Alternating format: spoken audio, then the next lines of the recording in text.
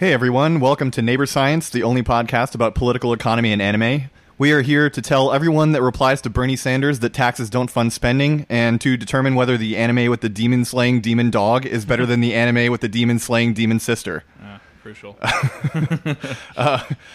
Today we're talking about a little debate that has flared up on the left, starting with an article from Doug Henwood, who... I don't have anything in the notes about this, but I read some stuff and some of the responses to it that, the critique that he writes of MMT is extremely long and seemingly detailed. So it seems pretty convincing that he's coming from a place of good faith. But it turns out he's kind of like the equivalent of like socially liberal, fiscally conservative, but for socialists. Right. Okay, interesting. So... he's like a tax and spend liberal, but with class politics. With class politics. Okay. Interesting. So, sort of, okay.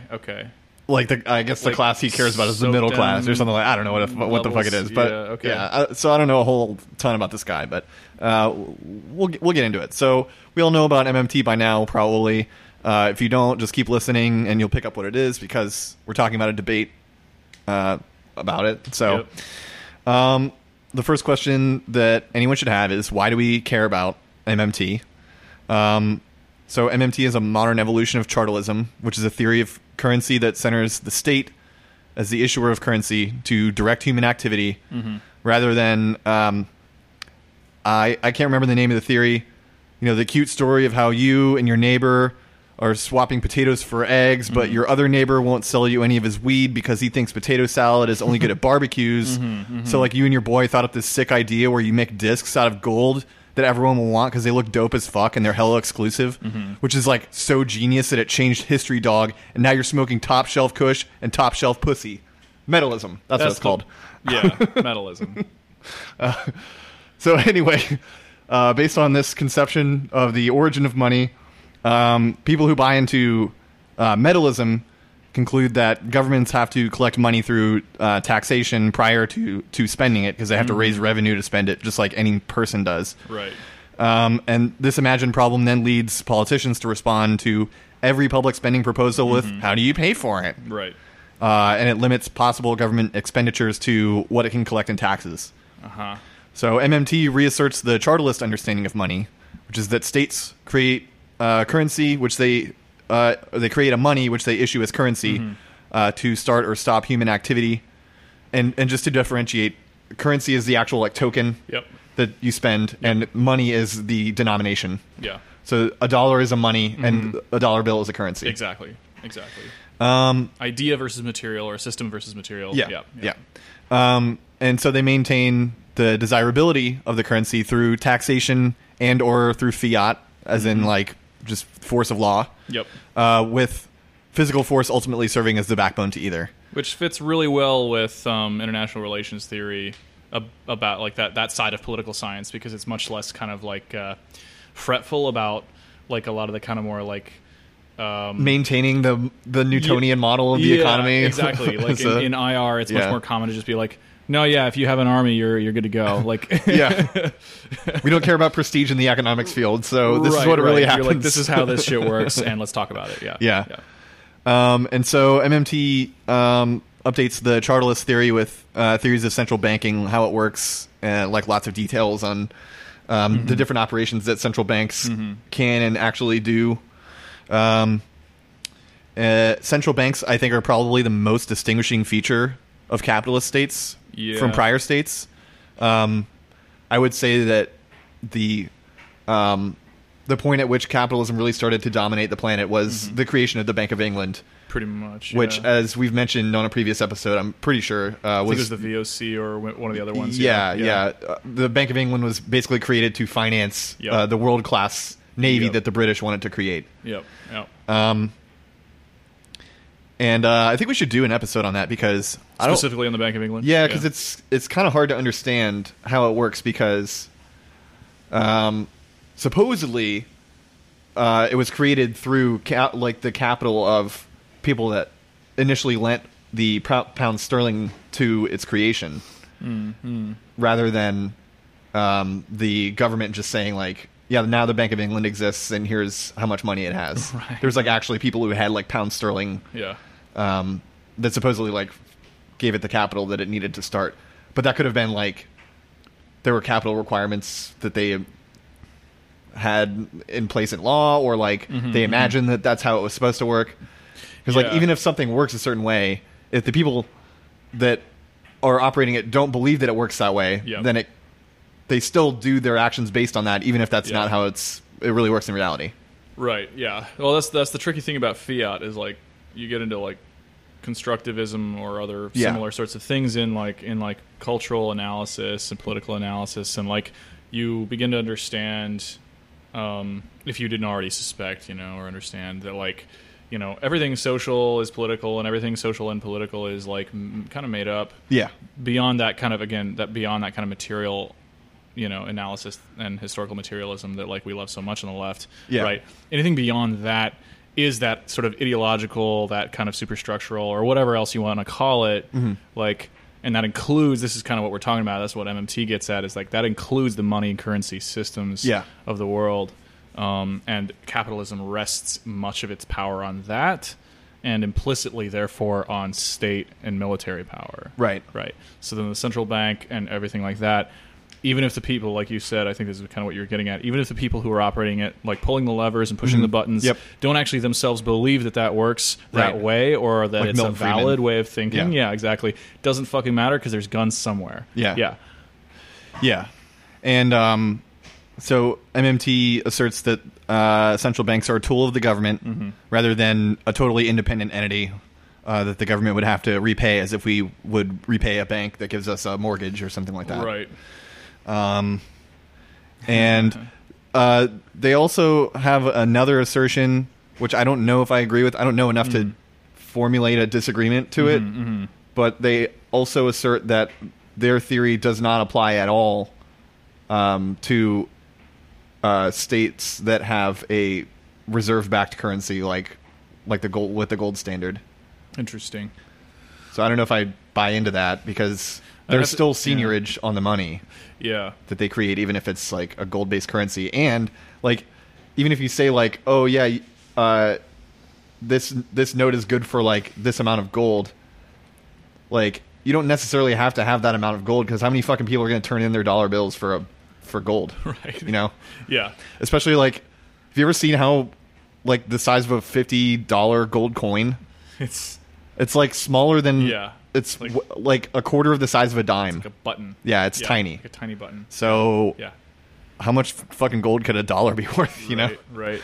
And that even addresses... you get 1 grain. Right. That even touches on like the fluidity of the value of like currency notes and stuff versus what it's backed by, because like, again, like in capitalism, or really even in not capitalist systems, like when we talked in the Kokodaka episode about the monies that they use there, like the denominations and the notes that are attached to the denominations, like really are very fluid and like context based, and like your circumstances changed, and this is where you get the phrase not for love or money. Right, where like if shit is bad, like there's no fucking way out of it. Like even if you have like $1,000 fucking dollars, which might have yesterday bought you a month of rent here, or 500 loaves of bread or whatever, like then tomorrow that can't even get you a fucking passage out of the country. You're right, things like that. So like you have to kind of remember that there's like, there's the money, there's the currency, and there's what it's backed by technically, whether it's like a metal or even if you say military power. Even if you say that something backs the currency, like okay, so you get gold from your dollars. All right, what do you do with that? Right. Yeah. Like for the ancient world, nobody has scales precise enough to like measure gold in light enough amounts for you to do any sort of daily transactions. Yep. And then like, what are you gonna do? Fucking sell it for what? Exactly. And actually, speaking of like ancient scales and like the difficulty of measuring like metal backing and like the quality of the metal you're using to measure treasure or whatever the fuck you want to call it, currency, etc. That's where the term eureka comes from. People don't use it much, but eureka came from, I believe it was Archimedes, who realized that you could measure. Yeah, white people invented density. Right. Yeah. Exactly. Measure density by I'm going to dispute that history right now, but yeah. I don't know the correct or the if that's correct or not or what. But yeah, you can measure density because it's the volume versus the the weight, right? Mass over volume. Yeah. Right. Exactly. Yeah. Sorry. Yeah. So supposedly mass. he was getting in the bath and he noticed that the water rises because I displace it because I have mass. Yep. And so he invented units of measurement, pure gold versus and mathematics alloy, exactly right. And so so that's like a whole. It prevented currencies from being debased forever. Right. But it never happened after that. Right. But what's funny is this actually is even backing up to the idea of backing a currency or a money, whatever. With like a metal, typically, or with like some other precious resource,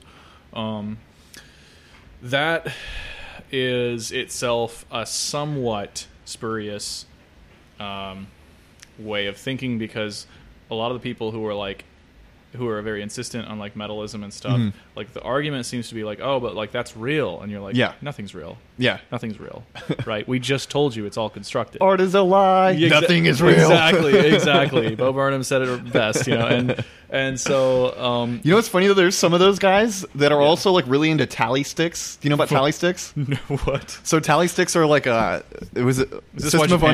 system of currency in England. I don't even know if it was really currency because it was more of a measure of debt. It's like an IOU thing. Yeah. Okay. So like so Catalonia would have loved this. You take this like special stick and then you notch it with the amount that you owe the person, and then you split it, and then each person takes half of it. Oh, okay. And then during the reckoning, you put them back together or something like that. So it's like that way. That's not real. It's just a fucking stick. What are you talking about? I think it's in a way. It's like a kind of a rustic way to have. It's basically ledger. Based accounting, right? Like you're like my hash matches your hash, and we're good to go. And if I try to put one on mine that you owe me that, then like I'll obviously be found out, right? So it's like weird, but it's archaic, still in a way it's a bearer note. It's archaic crypto because all you need to have is the half of the stick to like have the claim on the debt, right? Exactly. So it's still like that is more of like an IOU note, right? That's like quote unquote like primitively hashed, so it's interesting. Whereas like, if you've got something that's like demonstrably like a state currency note, and they can't prove that it's not real, that it's not authorized, right? And key into that term authorized, right? Authority, right? It's a good way to put it. Yeah, it's like you have to think about like if you think about everything that's quote unquote authorized, whether it's like a currency note or a publication of other kinds, and for that matter, things like copyright, and that matter, things like patents. It's all the same class of thing in terms of its relation to the state, right? And that's what we should watch and talk about on the podcast. To Live and Die in L.A. I haven't heard of that actually. Oh, it's like an 80s movie about the Secret Service chasing counterfeiters. Oh, interesting. Okay, it's very dark. My dad showed it to me one time, and I was like, "This is making me too depressed." So I couldn't pay attention to it. But this is when I was like probably 13. Yeah. So I probably appreciate it more now. Like the movie Catch Me If You Can. Oh, that movie fucking rocks, right? Dude. And you're like, so good. Like it's depressing. That was one of my favorite movies. But then like you kind of get away with it, yeah, because he kind of sells out. But like you're like, well, I was sad when he got caught and had forced by the FBI to work for them. Right. I bet there was a lot of people that were like, yes, now he's working for the good guys. Right, yeah. It's like when fuck you. Like the CIA catches like hackers and shit, and you're like, damn it, fuck. Yeah. Frank Abagnale did nothing wrong. Right. So he's gonna get milkshake ducked after this. All right, so we gotta get in this episode. We got a lot of stuff to cover. There's a ton of material. All right, so Doug Henwood's article is called "MMT Isn't Helping." No, just deleting our quotes. Jeez. I fat fingered a couple I'm kidding. keys. All right, so I'm just going to jump right in. And this is kind of in media res. So, while adherents strenuously profess that MMT is subtler and more complex than this, its main selling point is that governments need not tax or borrow in order to spend. They can just create money out of thin air. A few computer keystrokes and everyone gets health insurance, student debt disappears, and we can save the climate too, without all that messy class conflict. So, kind of like, at first I was like, yeah, I guess, but then I was like, well, that's kind of a straw man, because they're just saying that's how you fund it. I was just going to say that's a bit of a straw man. There's still a struggle to get to the point where you can even do that. Yeah. I don't know, this seems petty. Yeah. So he continues, Warren Mosler, who runs a hedge fund, holds forth on MMT and writes big checks in support of the cause. Mosler, whom Galbraith has described as a national treasure, isn't afflicted with false modesty. He calls his blog The Center of the Universe, and on it quotes a description of his very slender book, Soft Currency Economics, as the most important book ever written. He lives in the U.S. Virgin Islands because it is a tax shelter with nice weather, a point worth keeping in mind when we look more closely at MMTers' thoughts on taxation.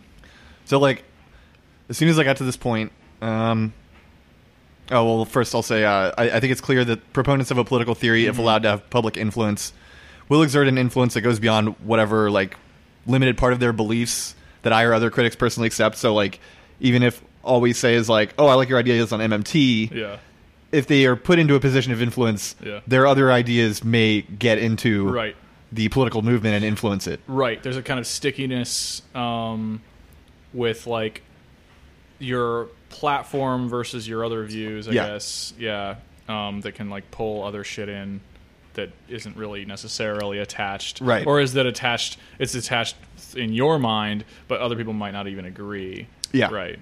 Yeah. But I'm pretty sure I already know what the author is getting at with this, which is basically that MMT will not further class struggle because its proponents will push back against taxation as a policy. But I also think that single-payer systems and job guarantees do far more to further the working class than almost any amount of taxation would. And sorry, one sec. I'm just making a... Yep. And I also don't think class struggle is inherently better depending on if there's, like, more resistance to it. What matters is the outcome for the class you're fighting for. Yes. So, like, the upper class would love it if we would just all stop fighting and asking for stuff and just let them enslave us in peace. Right. So if we can advance the interests of the working class with less resistance, I think that's better than having a lot of resistance. Like, last time we tried taxing the hell out of the rich, they invented libertarians. Right, as we know them now. Yeah, that's punishment enough, I think. And that was the weird thing, is, like, that's, like, basically the whole Koch brothers project now, is that, like, they're like, they couldn't figure out, they, like, totally fumbled, like, electoralism, and they couldn't figure it out, which is hilarious. Yeah. Because it's so fucking easy. Yeah. You just buy a bunch of candidates and then get them into office. What are you doing? They're like, oh, wait. Oh, this is how we do it. What if we fund this third party? Right. Yeah, That's a good idea. Yeah. So you had a comment on this, though. Oh, yeah, right? And this is just, like, this isn't in contradiction. This was kind of like me just kind of, like, riffing on how this kind of hits that snag that people typically get to with, well, if we can introduce better things in government, better programs, better policies, reforms, right, then we'll have less resistance to gain ground, et cetera, et cetera. We'll gain ground, and then we'll have built some momentum, and we'll gain more ground. And I'm sympathetic to that, right? Like, and I would like to see that happen. And I think that, like, we always have to be fighting for that, regardless of our other ideas. Yeah. But it's like such a double-edged sword, as we know, and this is just, like, one of those classic leftist arguments, right? Where, like, we're all like, about reformism, it's better or worse, Yeah. And then people get in a big fucking bar fight about it and to me, like, I'm a maximalist when it comes to strategy. Just, like, fucking run everything, right? Do this and do your other shit, right? Do this and your wobblies and your fucking, tanky shit and whatever you've got in your pockets, pull it out and use it, right? Yeah. So, especially, like, because we don't just have a diversity of tactics that could possibly work together, in my opinion, a lot, and a lot more than maybe we've done. But we also have an extreme diversity of people and talents, and experiences, and those contribute more personally to what we're trying to achieve, right? Because that, to me, is like the grit of the idea that we are the revolution. Is that, like, we are diverse and everyone has a place. Right? And, like, if you're a fucking tanky, like, as long as you're not, like, hosing trying to the murder wrong me people, exactly, then we're cool. Yeah. And everything else is just golden, and like we'll figure it out. Yeah. Right. And maybe we'll have a synthesis later that like works for everybody. Yeah. Right. Even if I come to own a business, I promise that I'm a communist still. Right.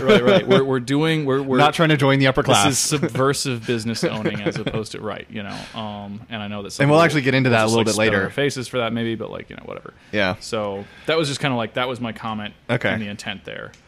And so of course, even with this whole thing that he's gonna get on about with MMT people resisting taxes, the people that are the person that's most likely to put them into any sort of power, which is Bernie Sanders, has a bunch of large redistributive taxes that he's planning to levy on the rich. Right. So it's not like they're like this poison pill where it's like, oh, Bernie Sanders has Stephanie Kelton as his like economic advisor, so she's going to push back against these taxes. It's like, well, no, he already wants to do that though. He's already been saying that, so pretty sure that he's going to do it if he can. And if we think about like this, might be getting ahead of your notes because I haven't read every fucking thing that you wrote, which is like a lot, but like appropriate because it's a lot of stuff to cover. But when in the MMT terms, like taxes, money destruction, right? And so, in a sense, in a pool where it's not resources so much that are scarce, but the currency notes or currency value that is scarce because of false scarcity and because they're hoarding, then, like put in MMT terms, the destruction of rich people's money is advantageous because it weakens their hoarding and it weakens everything else that they've built, right? Yeah. So even if, like, we don't necessarily spend the tax in optimal ways, we've still destroyed their money a little bit, right? And so it's like that is a weapon, and even if you're just like pointing in a dark room and spraying with that weapon, you're going to hit something. Right? So that's kind of how I want to think about that in MMT terms. Yeah. And I think another thing, I'm pretty sure I've mentioned it before, like if we issue just like insane amounts of money and basically helicopter drop it to everyone, like every poor person gets like $1 billion. Like if we make everyone a billionaire, then like the billionaires' wealth that they have squirreled away in tax shelters is like not worth nearly as much. Yeah, they'll be shitting their pants. Yeah, it'd be hilarious. Yeah. So it's like either or both ways would be great. If and this is like this reminds me of our Yang Bucks episode with Tien and Jay, where it's like I think that he's kind of trying to do something like that for the working class and poor and everything, and just general people. The problem is that he's not, as far as I'm aware, he's not targeting the people who need that money. He's just gonna spray it to everybody. And that doesn't really help. Right. So it's like if Yang Bucks was like everybody who makes under $100,000, which is most Americans, then that'd be fine. I would be into that. Right. Because it would balance that shit out a little bit. But the problem is that it's class unconscious, if you will, right? It's class blind. So go on. Sorry. So the author continues, as Ray put it, he's talking about Randall Ray here, who's one of the top MMT advocates and economists.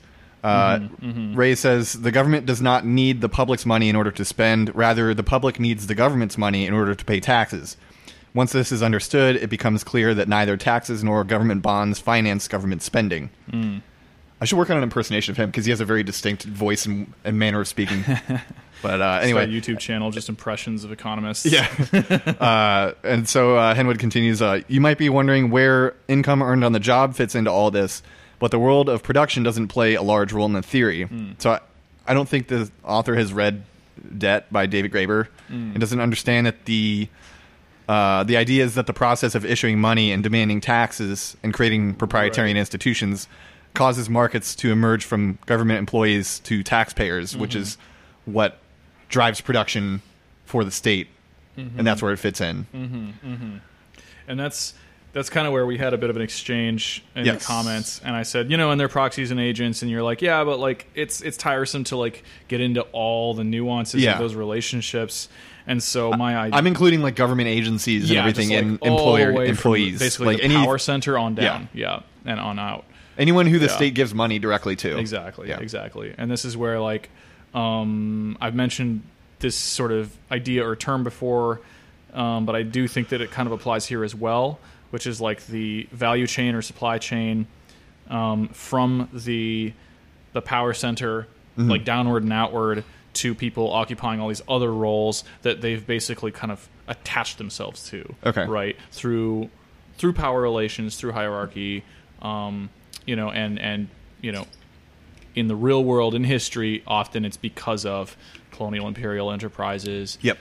And other forms of domination, and just like traditional domination as well, like the patriarchy. And so like we're all born into those situations, which is important to remember, like that the state does as much to affect your family and your family's relationships as it does to affect like the quote unquote value of the dollar bill. Right? Like it's all part of the same complex. Yes. Yeah.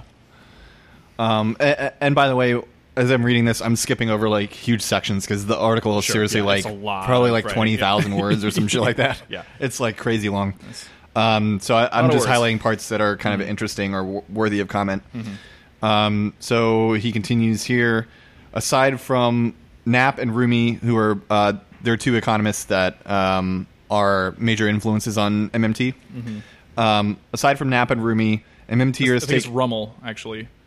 Oh, Rummel, yeah. Oh, sorry. Rumi's the poet, Rummel's the economist. Yeah, it's hard to see. It's okay. Kind of far away. Yeah, Rummel. MMTers take inspiration from the economist Abel Lerner, particularly in his 1943 paper Functional Finance and the Federal Debt, which is neither outlandish nor right-wing. So he was calling Knapp and Rummel right-wingers, kind of. Gotcha.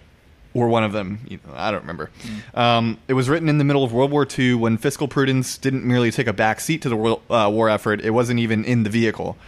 Because of the war experience, all of the old rules of balanced budget fiscal orthodoxy seemed utterly antique, and the conviction grew that clever fiscal management could tame the business cycle and minimize unemployment. Okay. So, when I read this, I thought about like the difference between policy during and not during the war. So, like before and after the war versus during the war, right? Can be significantly explained by legitimacy. Oh yeah. So during World War II, the government had near unlimited legitimacy because of the global existential threat of the Axis powers. They could tell you to do fucking anything. Yeah, exactly. It's like, oh, the Nazis are coming. Exactly. Like, you going to worry about the fucking deficit, you dickhead? Yeah, right. What, are you a fucking Nazi yourself? Are you not a patriot? Yeah. So once the war was over, the legitimization for the extreme levels of government spending and taxation kind of instantly vaporized.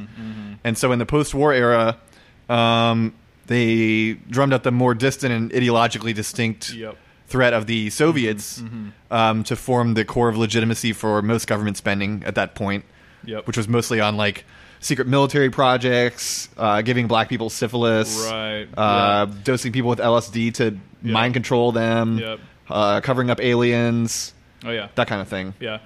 Killing millions of Vietnamese people to crush communism, quote unquote, that sort of thing.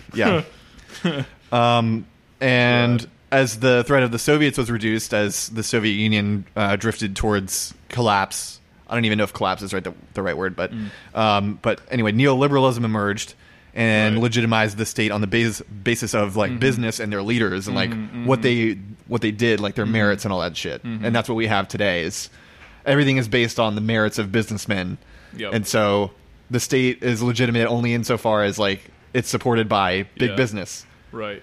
Yeah. Which we see like heavily now because anytime you say like, oh, we need to do this, it's like, oh, well, then all the businessmen are going to leave. And then what do you got? Like, well, we still have all the fucking guns and planes and tanks and mech suits and all that shit. So, you know. Exactly. and now we have another global existential threat looming over our heads. And that will form the basis of infinite legitimacy for the state to issue as much money as it wants.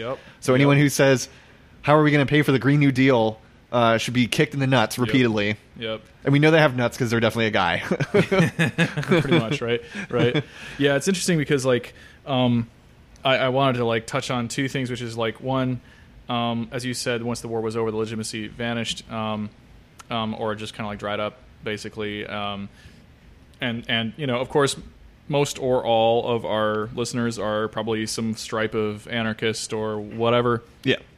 Anti-state something, anti-cap definitely. But like that is a great example of why wars are so popular with these capitalist powers in particular, because of the relationship of conflict creating legitimacy so that they can manipulate money pretty much like ad hoc by fiat really in your face, right? It gives them so much liberty to do so, whereas most of the time it's a bit of a cloak and daggers situation. It's a bit of a charade, right? Yeah. And then also like, yeah, in terms of like the Soviet situation, the way I understand it is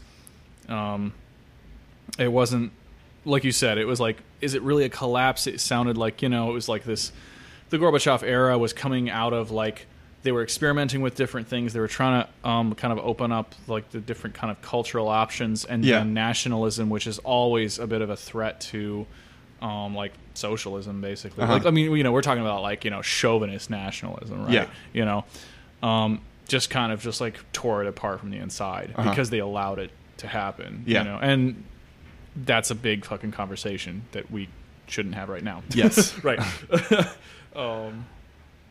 Yeah. So Henwood continues, for one thing, it often takes time to understand what's going on in the economy, and it takes even more time to change policy. And sometimes, like in the 1970s, unemployment and inflation are both rising, and it's not obvious what policy should do in response. And so he's mentioning this in the context of like, I think it was, what was the guy's name? Lerner said like, oh yeah, like all you got to do is like if inflation is rising, then you raise taxes, right? And then if unemployment rises, then you lower taxes or something like that. And so he's saying like, oh, well, it's not that easy. Which okay, that's fair. Thing. That's true. Yeah. He says anyone who's watched Congress struggle with tax and spending policy has to wonder how anyone could believe that fiscal policy could be fine-tuned with the requisite speed and precision. So that line right there is missing the fucking point of Congress, right? Right. Like Congress doesn't struggle with this shit the way they present it as a struggle. They don't give a fuck about us, right? Like 90% of them don't, right? 10% of them are just too like isolated and weak to do anything, or maybe even less than 10%. But like like they're not struggling to make things easier for us. That's not their effort at all. They're struggling to come up with a deal that works for all of them. Yes. And they are part of the elite, generally. And gets them both reelected and a nice, cushy lobbying job when they leave office. Exactly. Yeah. So, like, this fucking statement right here is not an insight at all. It's missing the fucking boat entirely. Right? Which is that Congress is a corrupt, bureaucratic cabal, that just like switches out faces and names for just to please the people, and create more illusion and like to create some like more kind of like experiment with different relationships, basically, right? To like do one thing or another with business so that like the different corporate interests can like jockey for different positions and like do new things financially, right? But like tax and spending, they don't really give a fuck as long as they're making more and more and more money, because money is power, and just that's it. That's blanket, Yes. So that's just missing the entire point. So later he starts talking about how MMTers overestimate how easy it is to manipulate interest rates as well, because if you don't make the interest rate on bonds high enough, then no one will buy them. Which, of course, we covered in a previous episode. It actually doesn't matter. Yeah, most buyers of government bonds are buying them by government fiat, and Japan has for years had negative yield bonds that are in high demand. So that's not really a good criticism. And people will do what they believe is necessary or helpful, including like sabotaging their own wealth, if that's ideologically favorable to them, right? Or if it's like literally legally required for them to do it. Or if it's required, exactly, right, yeah. Like, I've had to fucking do it. You know? I was thinking about this on the drive over here. Mm-hmm. I think like probably 99% of reactionary tendency on the left with regards to public policy comes from the idea that supply and demand governs that it actually economics. Is what they say it rather is. than bargaining power, which is what actually governs economics. Yep, it's relationships. Yeah. So like the whole idea is like, oh yeah, if you raise the interest rates too high, then the demand for bonds goes down, so their price has to go down. Yeah. Like, no, dude. It's all about power. It doesn't fucking matter what the interest rate is if you just mandate that they have to buy them. Exactly. So he says less privileged countries have to worry about foreign investors dumping their bonds and driving down the value of the currency. So capital flight is what he's talking about. Which would jack up interest rates and inflation.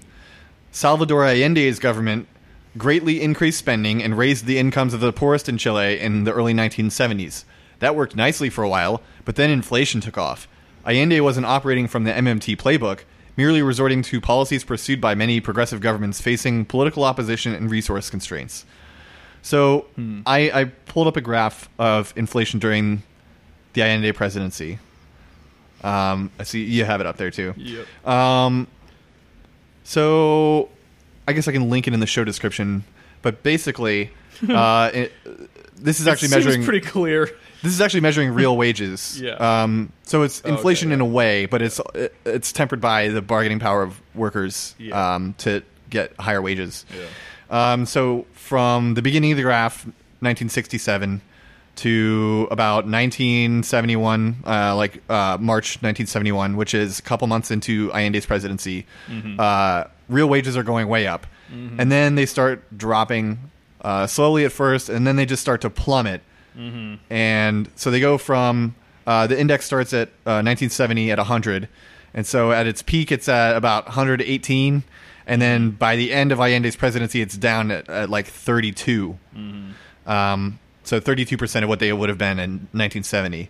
But then as soon as his presidency ends, which they have like an orange line to denote the end of his presidency, it immediately jumps back up to 72% within one quarter. Like 3 months. So like... That's bonkers. What could have happened? Yeah, like what conventional theory of inflation could possibly explain the shape of this graph? We're supposed to believe that real wages were plummeting for 3 straight quarters and then magically rebounded the moment Pinochet replaced Allende. And that this was merely because of incorrect economic policy, because like too much money was chasing too few goods. Of course, that's how it always is. And even though Pinochet didn't start making changes to the economy until 1975, when he got help from the American fascist economists at the Chicago School. So like inflation plummeted back down and then stabilized. And then around 1975, it actually starts going down again.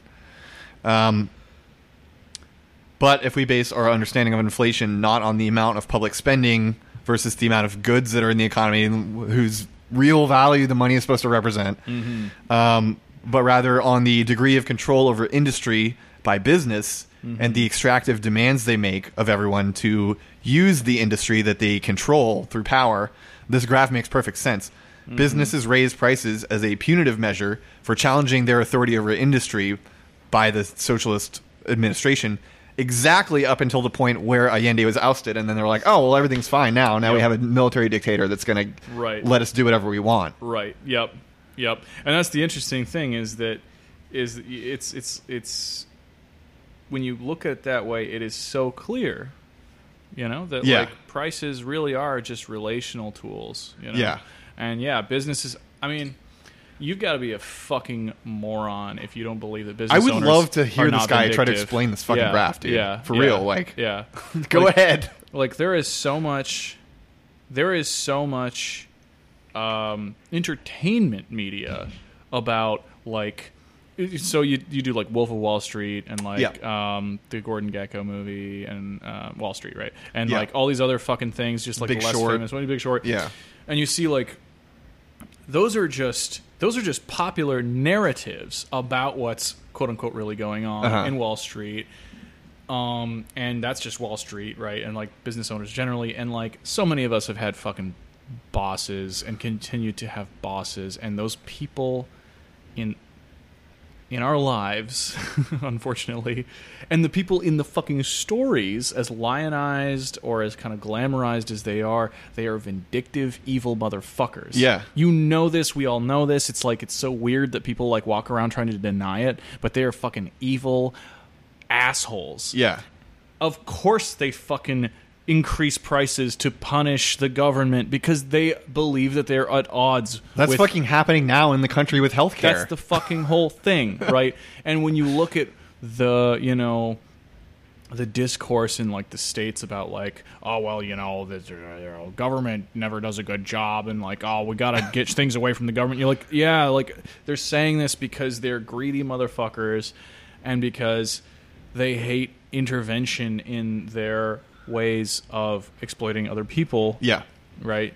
And it seems like that should be clear, but there's just like disorganized thinking around this stuff. Yeah. So yeah, I don't trust the government to ration healthcare in such a way that I will get the best healthcare while everyone else suffers and dies. Right, exactly, right. Which is such a bizarre. We let the government get involved. They're gonna stop that Yeah. from happening, and that's why it's bad. Right, exactly. And it really just comes down to power and like prices are one of the things that businesses can use as a form of backlash and manipulation. So this to me is like a perfectly viable and reasonable explanation for what was going on there. It's not just a bunch of rational, just kind of like cool-headed, rationally calculating magic machine. Oh, me, I'm just a businessman. I'm just doing what's rational. Just little invisible wires attached to every little part of the economy. Right. Like it's all tied together in a big Gordian knot. Right. And, no one can untangle it. It's impossible. Business people are always bragging to each other about how they fucked over somebody. You know what we can do, though? Use a guillotine to cut the knot. Yes, we can use that. Just detach it all from the fucking state. Yes. So, Henwood continues here. Oh, this is straight from the last paragraph. Fucking God. But such experiments rarely end well, and similar problems would face a poor country trying to stimulate its way to prosperity today, as we see in Venezuela now.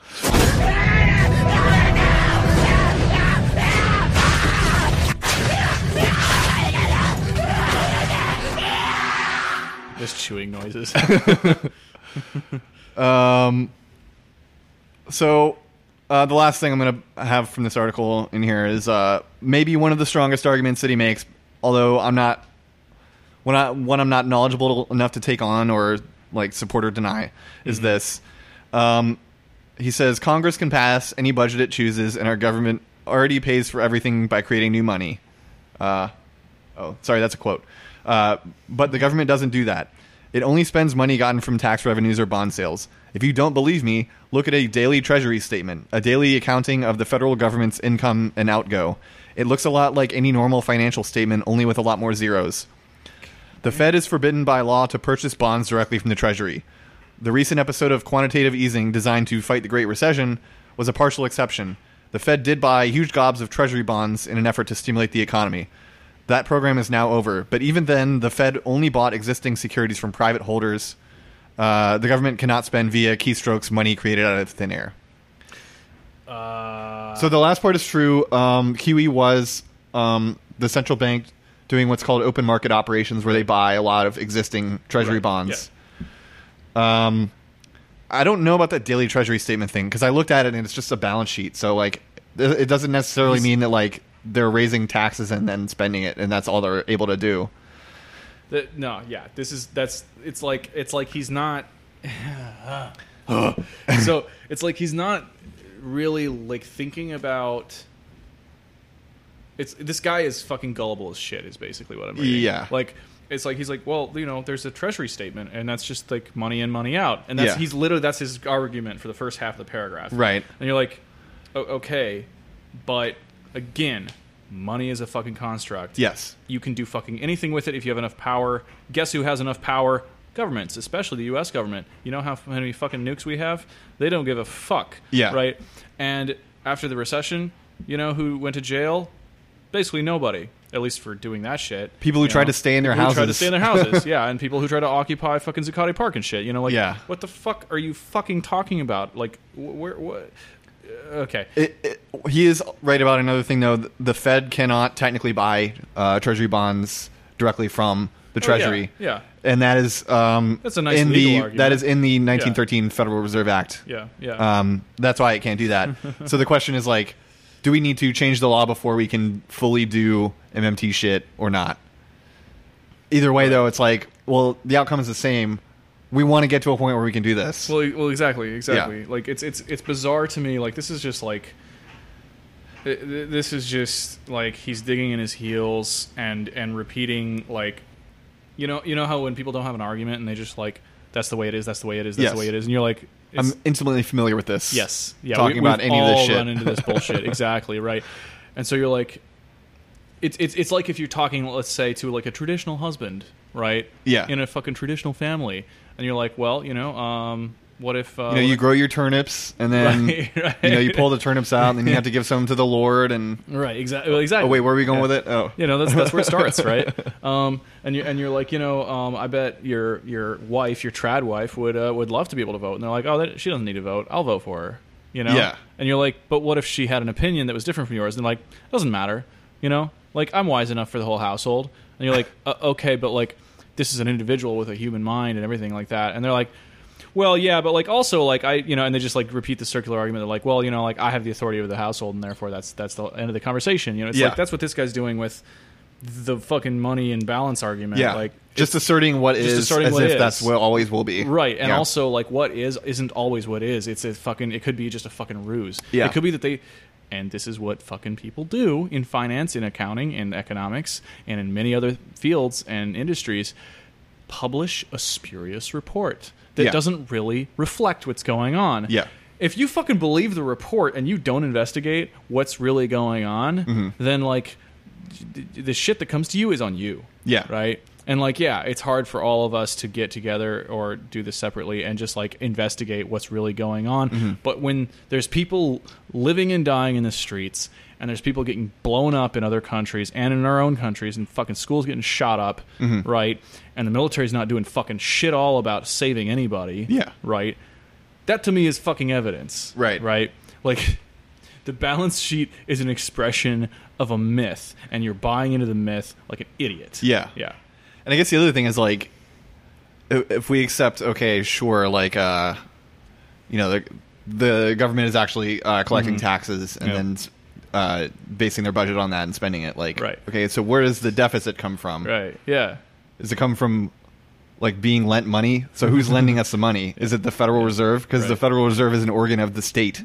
So we can just, like, do whatever we want with it, essentially. Yeah, pretty much, exactly. You could just say, all of the debt doesn't matter anymore. Right, yeah. Write that into law. You could literally do that. Or we could do what now canceled former Congressman Gerald Connolly proposed. He actually submitted a bill for this, which is create a new currency called U.S. money that is issued directly by the Treasury, and Federal Reserve notes are invalid now. Right. He actually proposed that like 4 years ago. Oh, wow.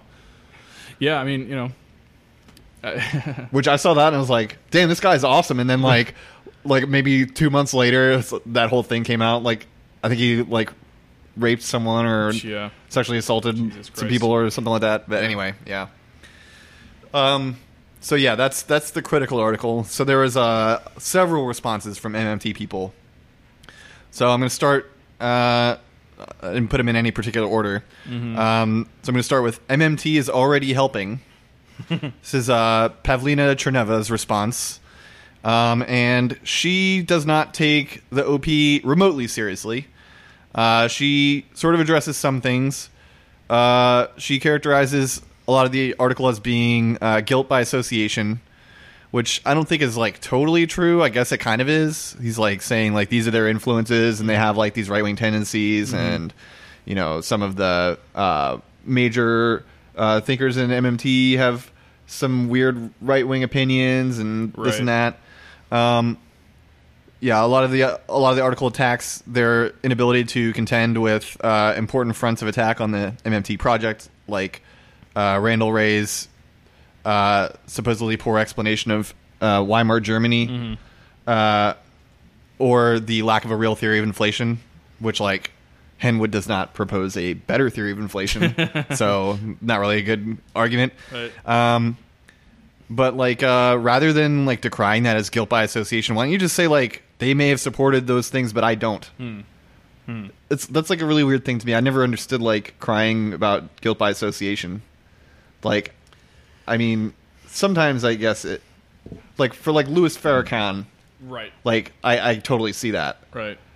But if it's like, oh yeah, you're influenced by this guy who thinks that like welfare is bad. It's like, well, I think welfare is good. Right. So end of argument. Right.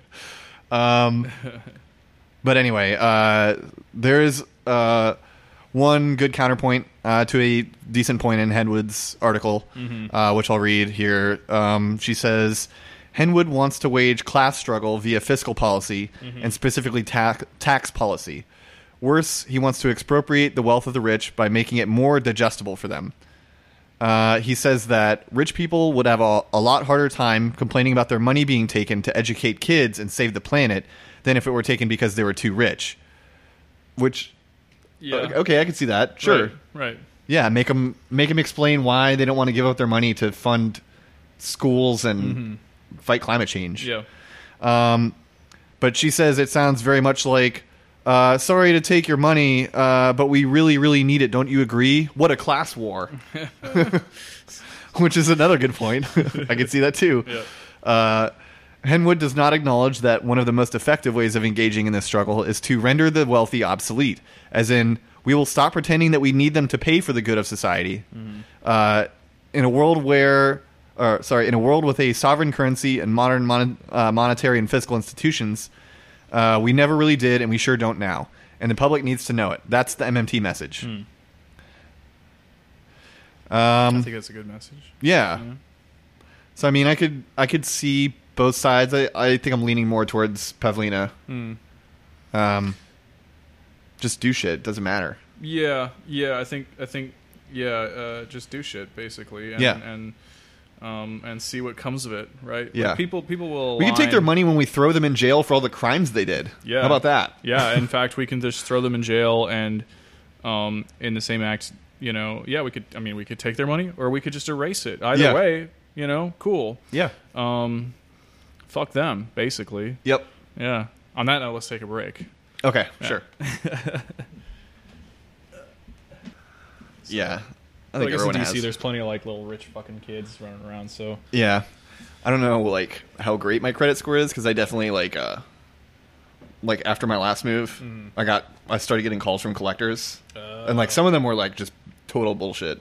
Sure, but it's like it might be on my record, so I don't know. Yeah, I would say like just like check it. Yeah, you can go on like I said, like Credit Karma or something. Yeah, it's like pretty easy to link it up. I need to make a list of shit I need to do.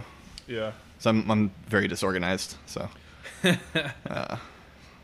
Yeah, it's a problem at work too. I'm trying to get better at it. Yeah. All right. So we're back. So the next article is by Randall Wray, and it's called "Response to Doug Henwood's Trolling in Jacobin." Oh, it's a good article title. I like yeah. That. Yeah, it's very poetic. So the first thing that I have here is Wray clarifies his view on Weimar Germany. So he says, Henwood adopts the monetarist explanation that too much money causes inflation. He confuses causation and correlation. Severe supply constraints can push up prices, increasing the amount of money that needs to be created both publicly and privately to finance purchases. Tax revenues fall behind spending, so a deficit opens up as spending tries to keep pace with inflation. The money stock is a residual, and it will grow rapidly with hyperinflation.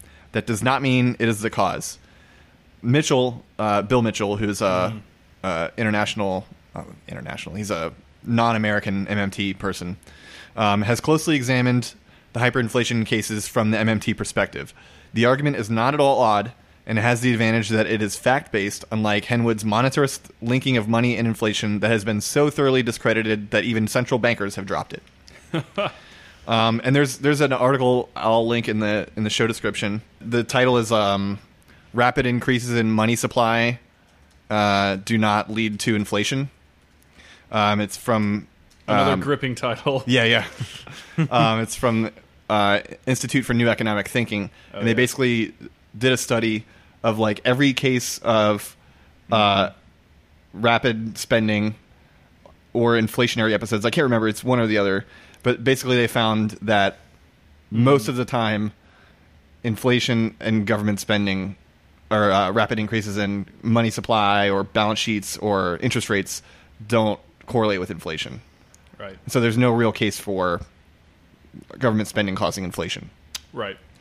So continuing with Ray's article, I think his response to countries being forced to take on loans and unable to buy anything they want in their own currency is lacking. He says, Henwood does not understand foreign exchange markets. Anyone, including Henwood, can exchange Turkish lira for either dollars or euros in foreign exchange markets, including at airport counters around the world. Turkey can exchange lira for dollars to pay for imports of capital. Might that affect exchange rates? Possibly. That is why floating the currency is important.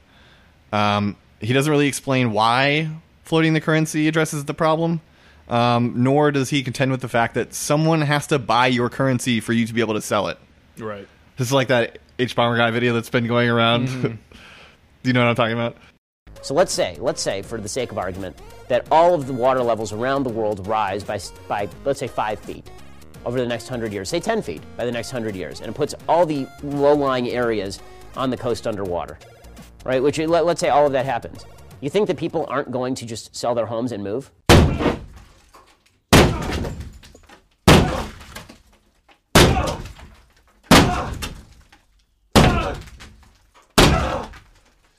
Just one small problem. Sell their houses to who, Ben? Fucking Aquaman! It's an excellent question. Yes. All right. So that's all I pulled out from Ray's article. The next one is just called Modern Monetary Theory, parentheses MMT. Right. So this is like the rookie all-star response. So it has all the young bloods of MMT co-authoring this, featuring Nathan Tankus, Raul Carrillo. God, I'm so bad at pronouncing Spanish. Raul Carrillo. There you go. Rohan Gray, Scott Ferguson, and Raul Carrillo. Nice. This is what happens when I write notes. He just waded into it. Yeah, he really contributed to this shit. So some interesting bits from this. Kalecki contends that popularization of the doctrine of full employment destroys the capitalists' knee-jerk arguments regarding budgetary crisis and inflation. What remains is the power struggle we all agree we must fight. As economist J.W. Mason once wrote, the central bank interest rate policy is meant for, quote, keeping us all insecure and dependent on the goodwill of the owning class. And then later they say, 2 decades earlier, at the end of the Clinton administration, leaders in D.C. panicked that continued federal government surpluses would lead to a dearth of U.S. Treasury bonds for the investor class. So they proposed a solution used by Singapore today, issuing Treasury securities to directly purchase private assets. Although this is hardly a radical policy, it would have been an insufficient response for the United States for reasons MMT illuminates. Because Singapore runs trade surpluses, it can afford to run government budget surpluses and simply adopt alternative policies to serve investors. By contrast, Washington was running trade deficits, so its government surpluses were creating actually unsustainable deficits in the private sector. Now, I don't really understand that well enough to comment much on it, but I think it's interesting. Yeah. Hopefully some of our listeners are really into deficit talk. Yes. I don't fucking care. And one of Henwood's critiques through his whole article was that MMT people are vague about their actual politics. But here in this article, they're actually very clear. They say, the bottom line is we are not going to dismantle financial capitalism through austerity. Instead, we must deconstruct the private financial markets and institutions bolstered by a complex web of financial assets and liabilities, of owning and owing. Selling Treasury securities is not tantamount to placing the U.S. state in the thrall of the investor class. Right. Persistent deficit spending is not a, quote, few steps down the road to Weimar, as Henwood contends. If we truly want to end the wealthy's free lunch, I like that. Yeah. The answer is not austerity or, shudder, sound finance. It's euthanizing the rentiers. It's lowering treasury bond interest rates and pursuing a permanent zero interest rate policy. One would expect a Marxist to understand how this policy prescription threatens the status quo. Yes. When it comes to the politics of taxation, though, Henwood's position is hardly Marxist at all. A sympathetic reader may have expected a leftist perspective on public finance, distinct from both MMT and the mainstream, but they would be disappointed. Instead, we receive this confession, and they have a quote from Doug Henwood that says, "I'm a sound finance socialist." That's the whole tweet. Right? Yeah, yeah. Henwood's antipathy Henwood's antipathy toward deficit spending is not merely at odds with MMT, but also is not merely at odds with MMT, but also most Keynesians and Marxist economists as well. For Henwood, the left's role is to merely argue extra hard for corporations and the wealthy to pay their fair share of taxes. This amounts to a more boisterous version of Hillary Clinton's politics. Yeah. Damn, savage. Right.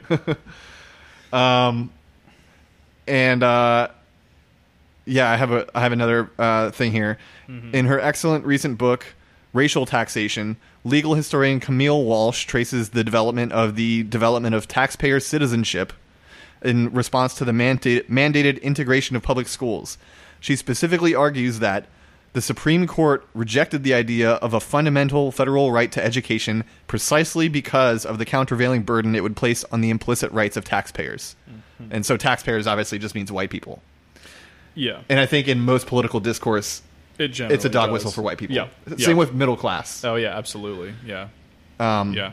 Taxpayers. Yeah, because the people that pay most of the taxes are white people. Because of their affluence. Yeah, and then most of the people in the middle class are white people. Yep. What's left of the middle class. Yeah. Yeah. There was also an article that they have in there that they just linked to, but I want to cover it more later because it's very interesting. I didn't get to read much of it because I was trying to get the rest of this done. But it was by Randall Wray and Alia Semenova, and it's called "The Rise of Money in Class Society." He cited it as a response to the charge that MMTers have not investigated the relation between MMT and class society. And it basically contains much of the same narrative as what I've thought for the last year or so, which is basically that currency and religion both arose to create or at least maintain and expand class society. And they take it all the way back to the ancient world. I would love to read that. Yeah. For that reason. Yeah. So I have it linked in the show notes. Yeah. In the show notes. So if you're interested, check it out. Yeah. So that's all I really pulled from that article. So I have some questions that I wrote for us to answer. The first one is just the basic MMT, one of the basic MMT assertions, which is, can governments always pay debts issued in their own currency? So I think yes, they can. Mainstream economists think that something bad will happen if countries attempt to do this, either the first time they try or after subsequent times. I think they interpret this question in their head as, can the government issue infinity dollars and pay back infinity plus 10% dollars under any circumstance? But let's flip it around. Why would anyone give the government money on the promise of repayment if it weren't guaranteed to get it back? Right. The only way that could happen is if the state failed. Exactly. That's a great way to put it. Yeah. So, like, if the government issues debt, they will always be able to pay back that debt because all they have to do is issue dollars to pay it back. Right. And you could argue, and mainstream economists do argue this, that sure they could do that, but if they try to sell bonds after that, then people are going to be less willing to take them because they just created false money or whatever, fictitious money, whatever the fuck you want to call it, to pay back the bonds. Yep. And so it'll make it less desirable, but I don't think there's really any good reason to believe that, other than supply and demand. Right. Well, so this is this is another interesting aspect of how like international relations, like political theories, like tend, if not always, succeed or tend very strongly. But like, at least what I learned is like they tend to be a little more realistic about, you know, the facts of things like state power. Sorry. You know, that's all right. You just got to have it, you know. Just got to take that hit. In this case, so you say, you know, why would anyone give the government money on the promise of repayment if it weren't guaranteed to get it back? And the only way that that could happen is if the state failed. That applies to interstate relations as well, international relations, right? And this is how we see like debt colonialism, or whatever the term properly is in academia. Yeah. But basically the transformation of traditional colonial bonds through like military occupation and administration through to like financial obligation and stuff like that. That's how this works, is that and this fleshes out this. There's a feedback analysis, like if you kind of bounce from one paradigm to another, then you start to be able to understand that this is like the businesses and government are not that different. Yeah, right. So you're like, why would any business say give the government money if they weren't guaranteed to get that money back? Right. The state is required for that to work. Yeah. Right. So then you think, well, okay, then you think about state to state, right? They're like, we'll give you all this American money so that you can rebuild Somalia, quote unquote, right? Or Thailand, or whatever the fuck it is, right? And then those countries are held as debtors to the power that lent them that money.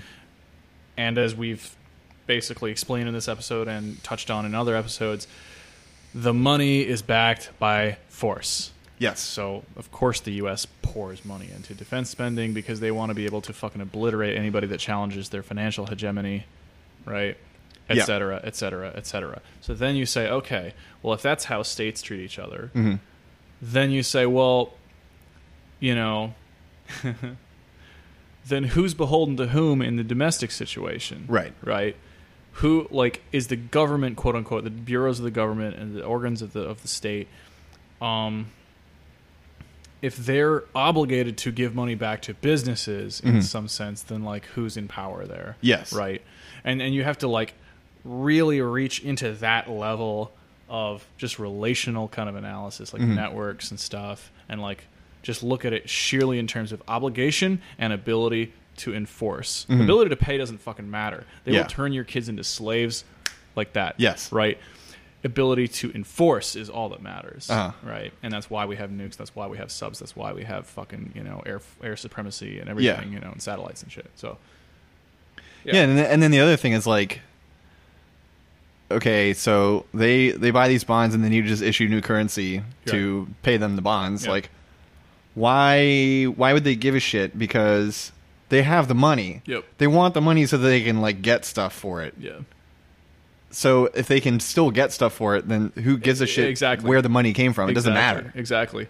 And this is also one reason, like, speaking of that, just a quick aside, that's one reason why like businesses are so often willing to like discount this or you know, pay more for that. They just want the shit. Yes. Or the ability to force labor to mobilize. Right.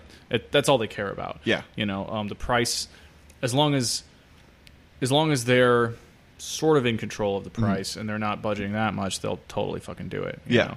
And you know, I've been in offices where like I overhear like the director of finance saying, "Pay him next week." Yeah. You know, like they're like, "Oh, it's due now. Pay him next week." Like they don't give a fuck. They just want to like they'll pay the overdraft or whatever it is because they're expecting some other money to come in or some other shit like that, right? Yes. Like they're fine. Yeah. It's all about flows. It's all about flows. Yeah. And again, ability to enforce. Yeah. You know? It's like if they're in a particular position in the quote unquote market, which is the web of obligations, right? Then they'll be happy to delay payment, which is why restaurants and other businesses don't pay their workers so often, right? They don't give a fuck about you, right? And they'll try to keep that money if they. And what are you gonna do if they don't? What are you gonna do? Exactly. You don't have a fucking army. Take them to small claims court. Most people are afraid as hell to do that shit. Yeah. So, So the next one is it bad for Warren Mosler to be running a hedge fund and evading taxes? Mm-hmm. So I don't really think that it is. I've talked about my views on business being useful to get to the levers of power of the state, mm-hmm. and using those levers to help the working class, mm-hmm. or mm-hmm. to aid in the construction of a dual power project. Mm-hmm. Mm-hmm. So if you just have a problem with him running a hedge fund, then say that and give a reason. Mm-hmm. If his hedge fund is helping Cargill starve Venezuelans, then that's bad, and we should talk about it. Mm-hmm. And that's the reason that it's bad. Yeah. But if he's just like taking money from other rich people, like, who gives a fuck? Yeah, exactly. That's already happening. Yeah. It's not like it's happening because of Warren Mosler. Right. It's like the financialized version of like a union, or even like a fucking terrorist cell, for that matter. Like, just like, I don't know. Not to be all creepy about terrorism, but like, and then, so if we've gotten to the point of even talking about the taxes, if we accept like, okay, it's fine that he's running the hedge fund, but it's bad that he's putting his money in a tax shelter or whatever, then if you think about it, accepting the premises of MMT, like if you think about it from his perspective, where he's the MMT guy, so mm-hmm. he's fully on board with this idea that taxes do not fund spending. Right. The government creates money. It doesn't really matter like how much tax revenue is going in. Mm-hmm. Then why would you handicap yourself in pushing your movement forward by voluntarily giving more money to the government that can create it freely? And even if you don't accept those premises, then surely you're not dumb enough to think that the government is actually doing anything good with the money it collects. Like, oh, so Warren Mosler should like hand over more of his money so that they can go do another Iraq? Right. Like, what the fuck? The argument that anyone should just pay their taxes because it's the right thing to do is really a lot like, if you think socialism is the answer, then give all your money away. Right. Yeah, I mean, here's kind of how I see, like, just riffing on this Warren Mosler example. Yeah. And what we've talked about before, like, create a leftist business, this is where we need to consider that, like, seizure of the, like, power of the state from, like, a Marxist-Leninist position, needs to countenance seizing financial power, which means that you need to create or take over an existing financial organization. Yeah. And do that shit, because it's the financial industry is like the other side of state power from mm-hmm. the military. It's literally like it's killing people, and then it's making them owe things, basically. Yes. Right. Yep. So, and so people prefer one thing over the other because they're like, well, I don't want to die. I don't want my people to die. I don't want to get tortured to death, whatever the fuck. So they'll just be like, I'd rather have debt. Right. If you can take over the debt side, right. There's. I would rather die. I'd rather be killed. I'd rather my friends die. Yeah, I don't want that debt. I don't want that debt. Right. But basically, like it's like if you want to take over, parts of the military. That's like the Christian you thing. Might as well take over. Yeah, exactly. Right? Yeah. No, I can't do that. I need to be debt free. I need to be right. Raise your hand and start like singing a hymn or something. Yeah, it's like if you're serious about taking over the organs of the state, you have to like figure out. I encourage you, my Leninist and Maoist friends, I encourage you strongly to figure out ways to fucking infiltrate the finance industry. Yeah, and fuck them up, or just business in general. Yeah, like just business in general. Right. Because like if we want to bring up Venezuela, again, if they're lying to us, we can lie to them. Yeah. If we want to bring up Venezuela as Henwood did in the worst possible way, let's bring up Venezuela. So Venezuela's inflation is caused by mostly foreign businesses who have control of their industry. Yep. And so like if we want to take over the state and start doing like, large government spending projects, you either have to like nationalize all the companies, which is it's a whole other thing, or take them over a different way through doing business yourself. Yep. And I mean, I don't want to rehash the whole thing, but like, in order to get a movement that's capable of taking state power, like you're going to need funding somehow. Right. Is everyone going to do it from their fucking Starbucks, Applebee's wages? their Amazon warehouse wages? Right. To fund the entire communist revolution? Like, come on, man. Exactly. And no one's trying to rehash illegalism, as far as I know. Right. You know? Maybe me. I don't know. Libertarians. Maybe, yeah, exactly. Maybe the one guy who Robin Hood, like you mentioned. Robin Banks, yeah. Robin Banks, sorry. Robin Banks, the guy. Yeah, that guy kicks ass. That's like the one illegalist that I know of who's like contemporary to us, contemporary left illegalist, because there's plenty of those agorist guys that are like, black markets are actually anti-state. No, not really. Right. But okay. Right. Go ahead and do crimes. We're not going to fight you on that. I guess. Well, preferably don't do it with Bitcoin, because you're toasting the earth. Right. Seriously. Well, that's funny, because like that difference is, as I understand it, that's like the chimera or like the fork in the historical road, that led to the development of like unions on the left and like mafia on the right. Yeah. And when the unions were just like crushed or like battered at least, and pushed out, and co-opted, then like it was the mafia that flourished, because the mafia is an inherently right-wing, fucked up, dickish, extremely authoritarian organization. Violent, exactly. Yeah. There are like many death pyramids. There are many states, just like any business. They just exist in that kind of black market. Oh, this is good, and and you're like, no, you're murdering and raping people a lot. Hey, I'm doing agorism over here. Yeah, pretty much. Yeah, it's just agorism is just like soft mafia shit. It's just like individualist mafia. I got an investment opportunity for you. You ever heard of Bitcoin? You ever heard of Silk Road? You can smuggle your drugs and your hookers and carry guns along the way. Make a lot of money. You can walk your dogs on the side. I think we really need to get on this dark web thing. Right. The new Italian dark web.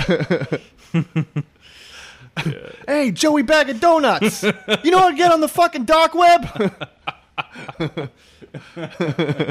Right. And meanwhile, leftists are like, I'm too pure to accept a raise at like the fucking shoe store or whatever. Like I'm better than that somehow. Yeah. Or like I just I smoked weed the other day while I was filling out the job application, and the cops got me. And fuck it. All right, so the last question, I think. No, second to last question that I have here is, are the beliefs of MMT people secretive and sinister? So, I mean, we partially answered that in the negative already with that article from the Rookies. Mm-hmm.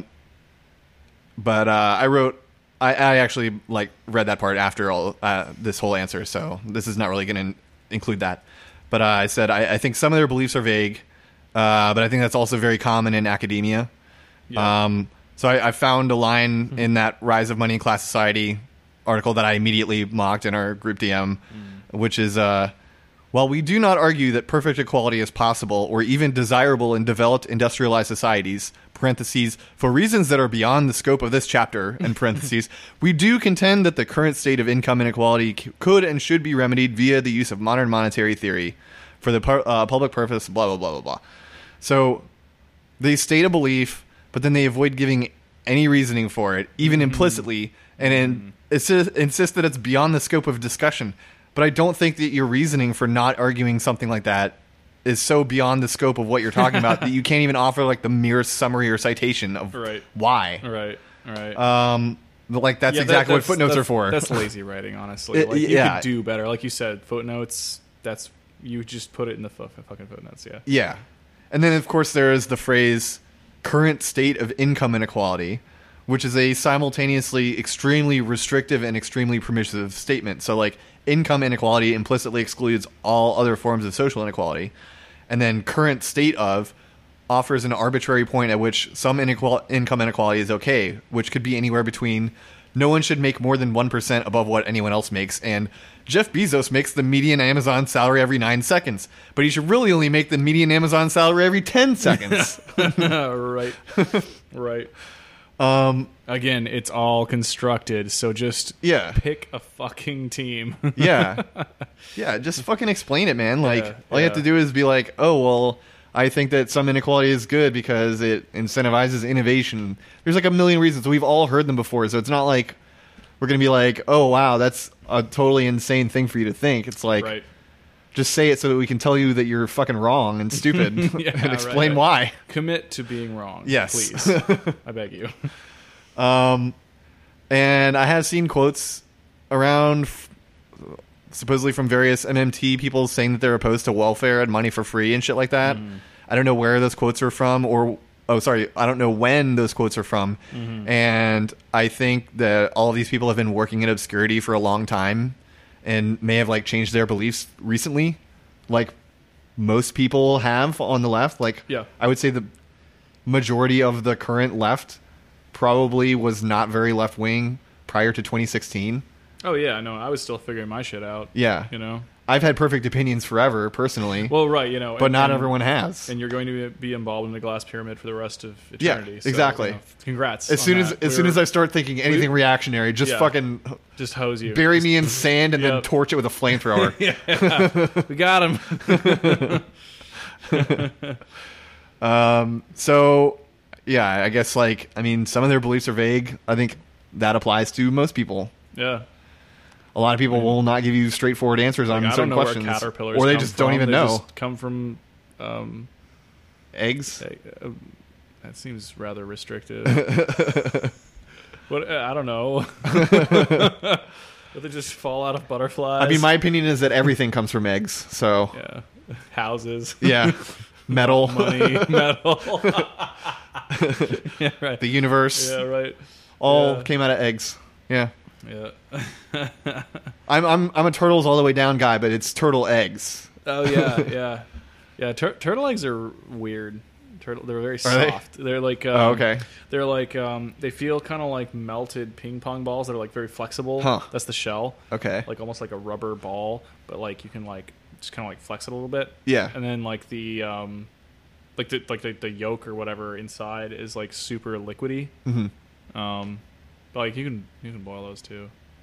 Not to like horrify our like vegan friends, but like please do not boil turtle eggs. Sorry, yeah, don't fuck up the turtle eggs. It's just that like I was a tiny child, and the locals made some turtle eggs and fed them to me. That's fine. And I was like, oh, okay. And I didn't know they were fucking endangered at the time. Some people eat cats, everywhere. I'm not gonna tell them they can't, right? Because they can. I can't stop them. Yeah. So the last question I have, is it legal for the Fed to buy treasury bonds? If not, why not? So I guess I already answered this, which is the Federal Reserve Act specifies that the Federal Reserve may buy and sell treasury securities only in the open market. Conducting transactions in the open market rather than directly with the Treasury. This is a quote from the Federal Reserve itself. So they say conducting transactions in the open market rather than directly with the Treasury supports the independence of the central bank in the conduct of monetary policy. So they're basically saying that they don't want to be able to be compelled by the Treasury to buy Treasury bonds so that the Treasury can spend a bunch of money on whatever, ruining fiscal policy somehow. I guess. This is still an area that I'm working on understanding, so yeah. Yeah. The Fed is fucking dumb. Yeah. It's just dumb. I mean, yeah, the Fed is basically just like the American Bank of England. It's like, yes, they're like, oh, it's not part of the government. We've talked about this before. You're like, it's a fucking organ in the state. It doesn't have to be formally part of the government, right? Like, if it looks like a duck and quacks like a fucking duck, yeah, it's the Bank of England with a hat on, like with a fucking cowboy hat on, like, come on. It's the Bank of England drinking a milkshake. Yeah, exactly. God damn it. And that duck is racist, actually. So very, very deeply racist. So we should take his milkshake and throw it at him. Exactly. Yeah. Exactly. Full circle. Wow, what folks. A full metaphor we have circle. Here. Yes. Let's see. Any other thoughts on MMT or the Fed? I think it's very weird, the Fed conspiracy theory thing by libertarians. I never really understood that. Well, most of the things they say are not really to be understood. Yeah. Yeah. I mean, they also have, like, their understanding of economics is thoroughly rooted in neoclassical and Austrian theory, which just literally inverts everything. Yeah. Gets every single possible thing wrong. It's amazing. Except actually. Austrians do actually have a correct definition of capital, which is surprising, but that's about it. Yeah. I have been watching a lot of anime this week. Good. I watched the first 9 episodes of Demon Slayer Kibetsu no Yaima. I think I might be getting that wrong, but yeah, it's like I think it's supposed to be a shonen anime, but it seems like seinen to me because it's not. It doesn't have like the usual like kind of like goofy, like shouty kind of stuff. There's no like it's not very horny at all, which is like very much a hallmark of shonen anime, I think. Yeah. But it's basically.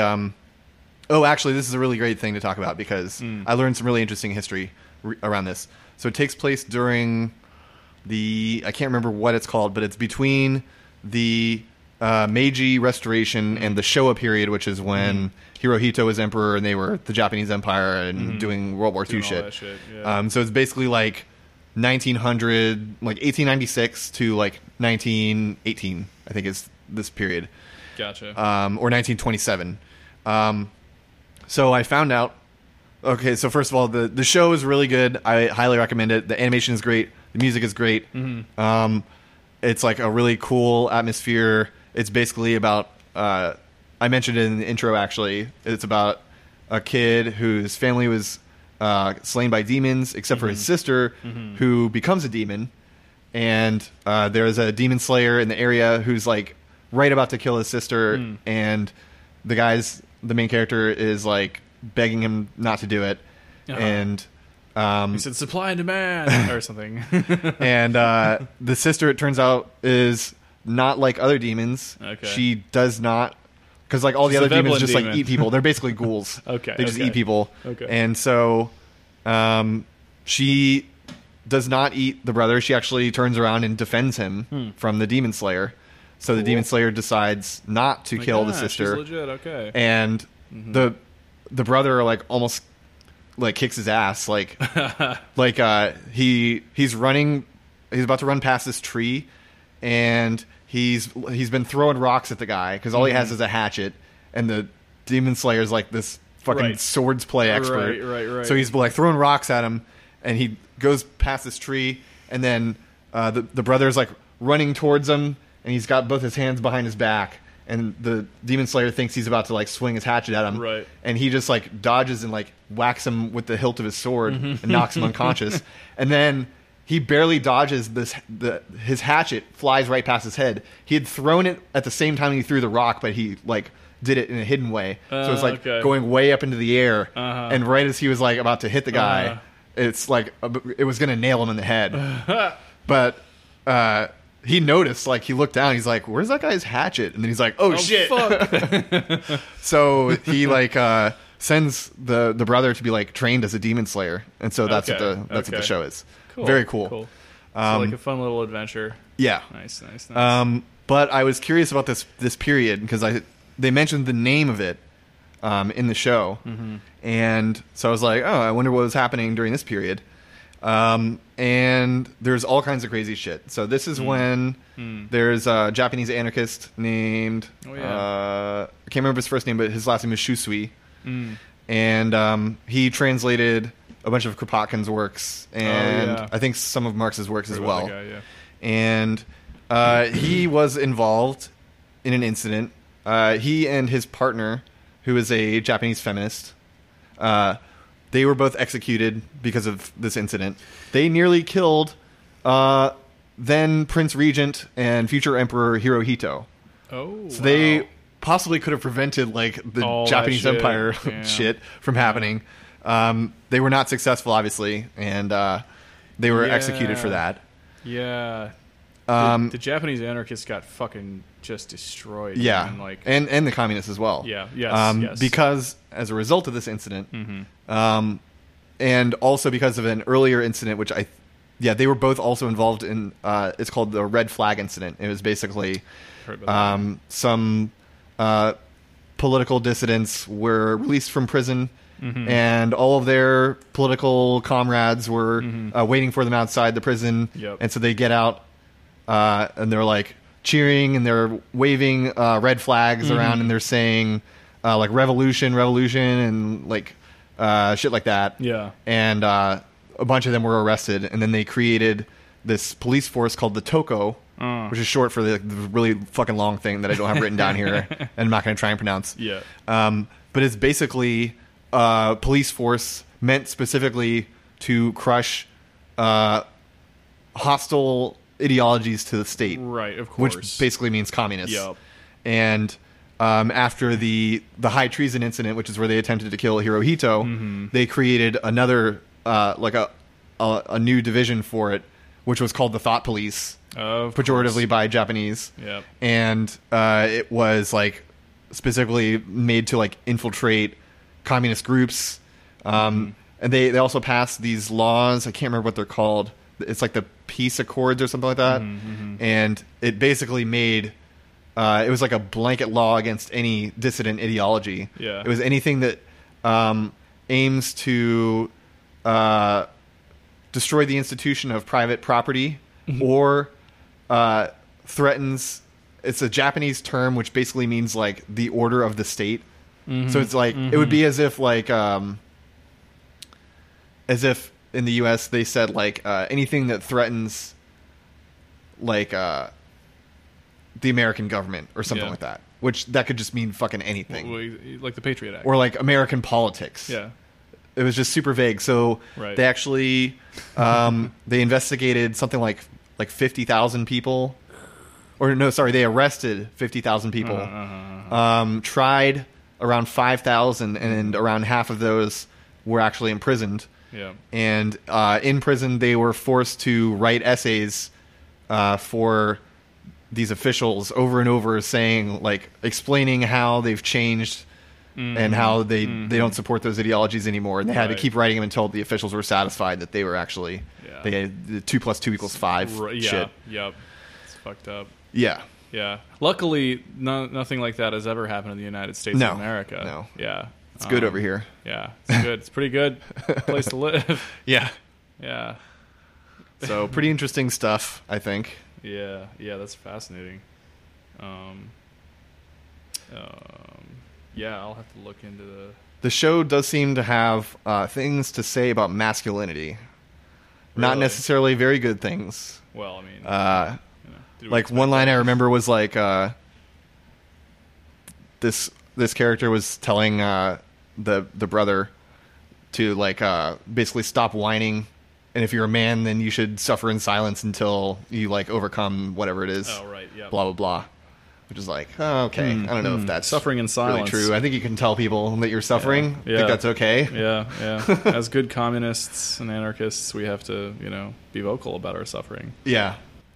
I guess one thing about it is, and another reason it's not really a shonen anime is because unlike, 99% of shonen anime, the main character doesn't depend on like having friends to overcome the enemy. It's like he just trained really, really hard and learned these like Demon Slayer like forms and techniques and stuff, and that's his power. Okay. But there's also they don't have that power scaling thing where it's like, I have this secret power now that you never knew about, now I have a spirit bomb and I'm gonna get the whole universe's life energy and all that kind of shit. Right. Another thing that's cool is like the two main tools that the Demon Slayers use besides their sword is their sense of smell and like breathing techniques. So it's like almost like qigong type of stuff. Yeah. Like the brother, the main character guy, he's like able to find openings in his opponents by using this like it's basically magic, but it's like he smells. There's like this scent trail coming off of him that's like a wire, and then when it becomes taut, that's like when there's an opening. So like as soon as this wire goes from like his nose to their forehead, he slashes and they're like fucking dead. I fucking love that. It's cool. And then he has like this total concentration breathing technique, which is like it basically makes their blood circulate so fast that it like turns their muscles into overdrive and like gets them a lot of oxygen and shit. Okay. Yeah, like that's very qigong. Very Asian type of thing, Yeah, I love that. Pretty cool. It's like simultaneously like hilarious and kind of like alluring. You're just like, oh yeah, totally, yeah. Yeah. Like just breathe until they freak out. Like, what? No. What? Yeah.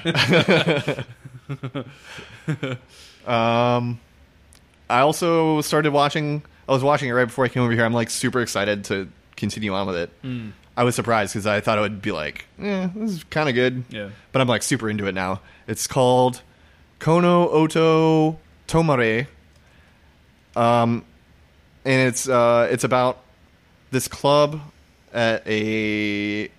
I still don't know if it's a middle school or a high school. I missed when they said it was, but it's a school club for a Japanese instrument called the koto. Yep. It's like a traditional Japanese instrument, very big. It's actually there's a Chinese instrument that's similar to it called the qinggong. I'm probably saying the tones wrong, but it's basically like this big, giant, like wooden stringed instrument. There's 10 strings. Yep. Some of them have 17 strings. It's got like movable frets on it. Yep. And you play it with finger picks. Yeah. Yeah, so, I mean, this is kind of spoilers, but basically it's only the first episode. So, like, basically, like, the members that were in the club, all except for the main character, they all graduate. So it's just the main character left in the Koto Club. And so he has to find new people to fill up the club so that it doesn't get disbanded.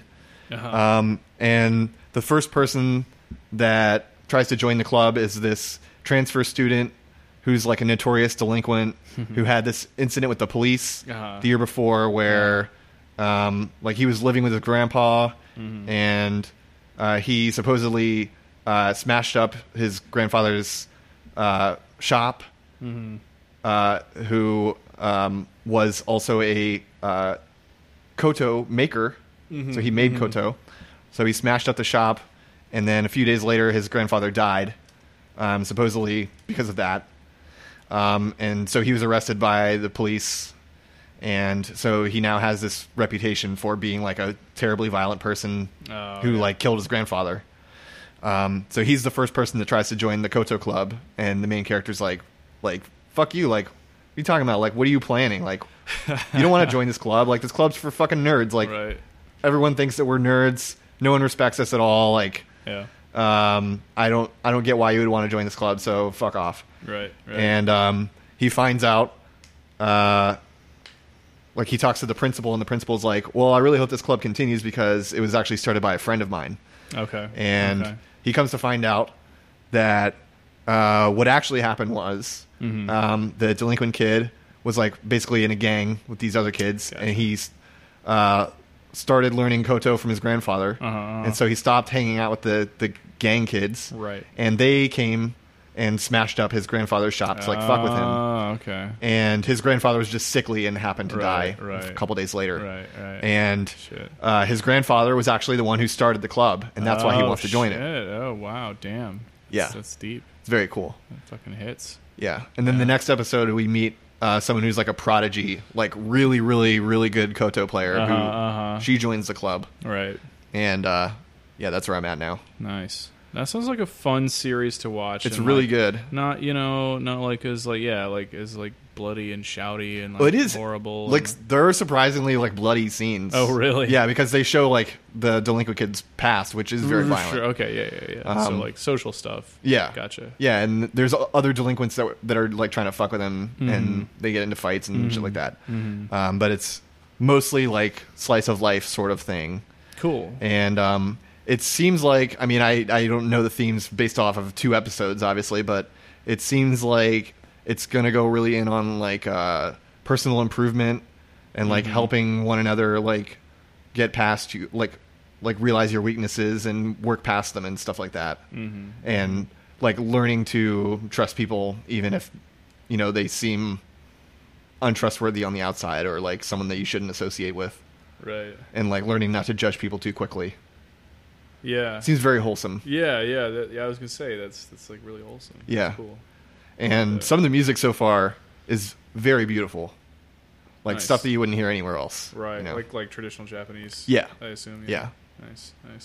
There's another show that has some traditional Japanese art that I want to I have to finish watching it still, but I want to talk about it on a later episode. It's called Showa no Rakugo Tenso or something like that. Okay. And it's about this not ancient but old Japanese theater art called Rakugo. I think it was popular in the 19th century. Mm-hmm. And it's basically stand-up comedy before stand-up comedy existed. Huh. So it's just a person kneeling on a stage, and they're telling stories and playing different characters all by themselves. They don't really move much. They just like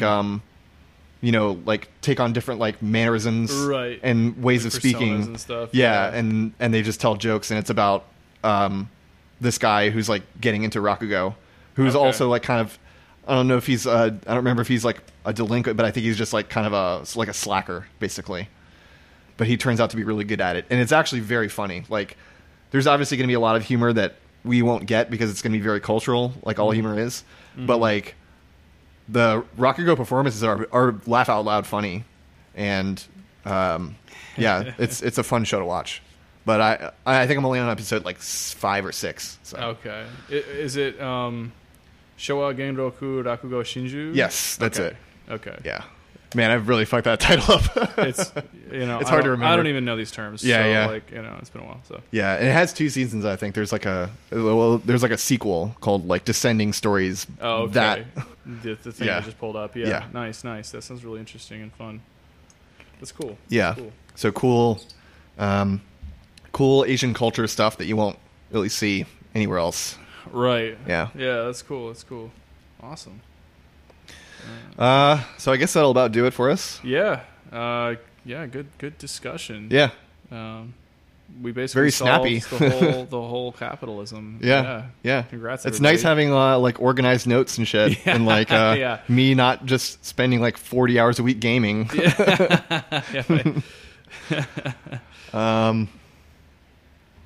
Yeah. So if you enjoyed that, check out our other episodes. We did one with Shannon Strucci Movies on YouTube, about parasocial interaction and the top grossing YouTubers. That was a fun one. Yeah.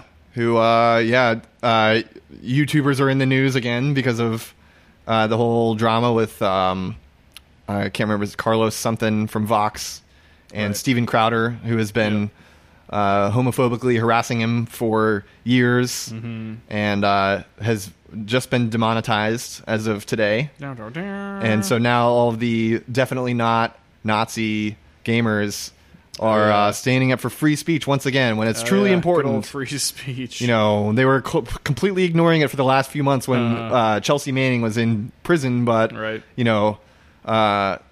YouTubers being taken down for being like white nationalists and shit. That's super important. Unacceptable. Yeah. Like I saw this thread that someone posted that was like, here's like all these accounts that have been demonetized lately, which of course, like, they have no evidence that this is part of the same fucking reaction. It's just like, so you're just like listing things that have happened at the same time. That doesn't mean it's part of this whole thing. Right. But like, I clicked on a bunch of them and it's like people defending saying the N-word like in their, like at the top of their timeline and shit like that. And it's like one of them was like literally, 2013 was great because, you could say the N-word and people wouldn't get mad at you. It's like, oh my fucking God. Cool. That's just oh my God. That's just like fucking 4chan shit. Like, these people are fucking poisoned. Yeah. I say this all the time, but their politics ultimately come down to girls having blue hair, not being able to say the N-word, and why doesn't anyone like me? Yeah, pretty much. Yeah, exactly. You're like, well, it's a short list. So our website is post-scarcity. Our website is neighborsciencepodcast.com. I also have postscarcitymagazine.com. Although I don't even know if it's up anymore. I haven't checked it in a long ass time. Our Twitter is at NeighborSidePod. I'm at Handle of Rye. Chris is at Solidarity_Goth. Yep. We never even introed ourselves. That's fine. I'm Ryan. I'm Chris. Yep. Nobody gives a shit. You don't listen to this. Nobody's listening to this. We're just speaking in the dark. We are literally speaking in the dark right now, but you know. My light bulb's burned out. It's great. It's fucking great. It's a great thing about living with roommates. Is like a light bulb goes out, and it's like, well, I don't want to change that. Someone else will. It's just like, fuck it. What do we? How are we going to split a light bulb 3 ways? Right. If this is a just world, I would be owed carbon credits. All right. Bye. Bye.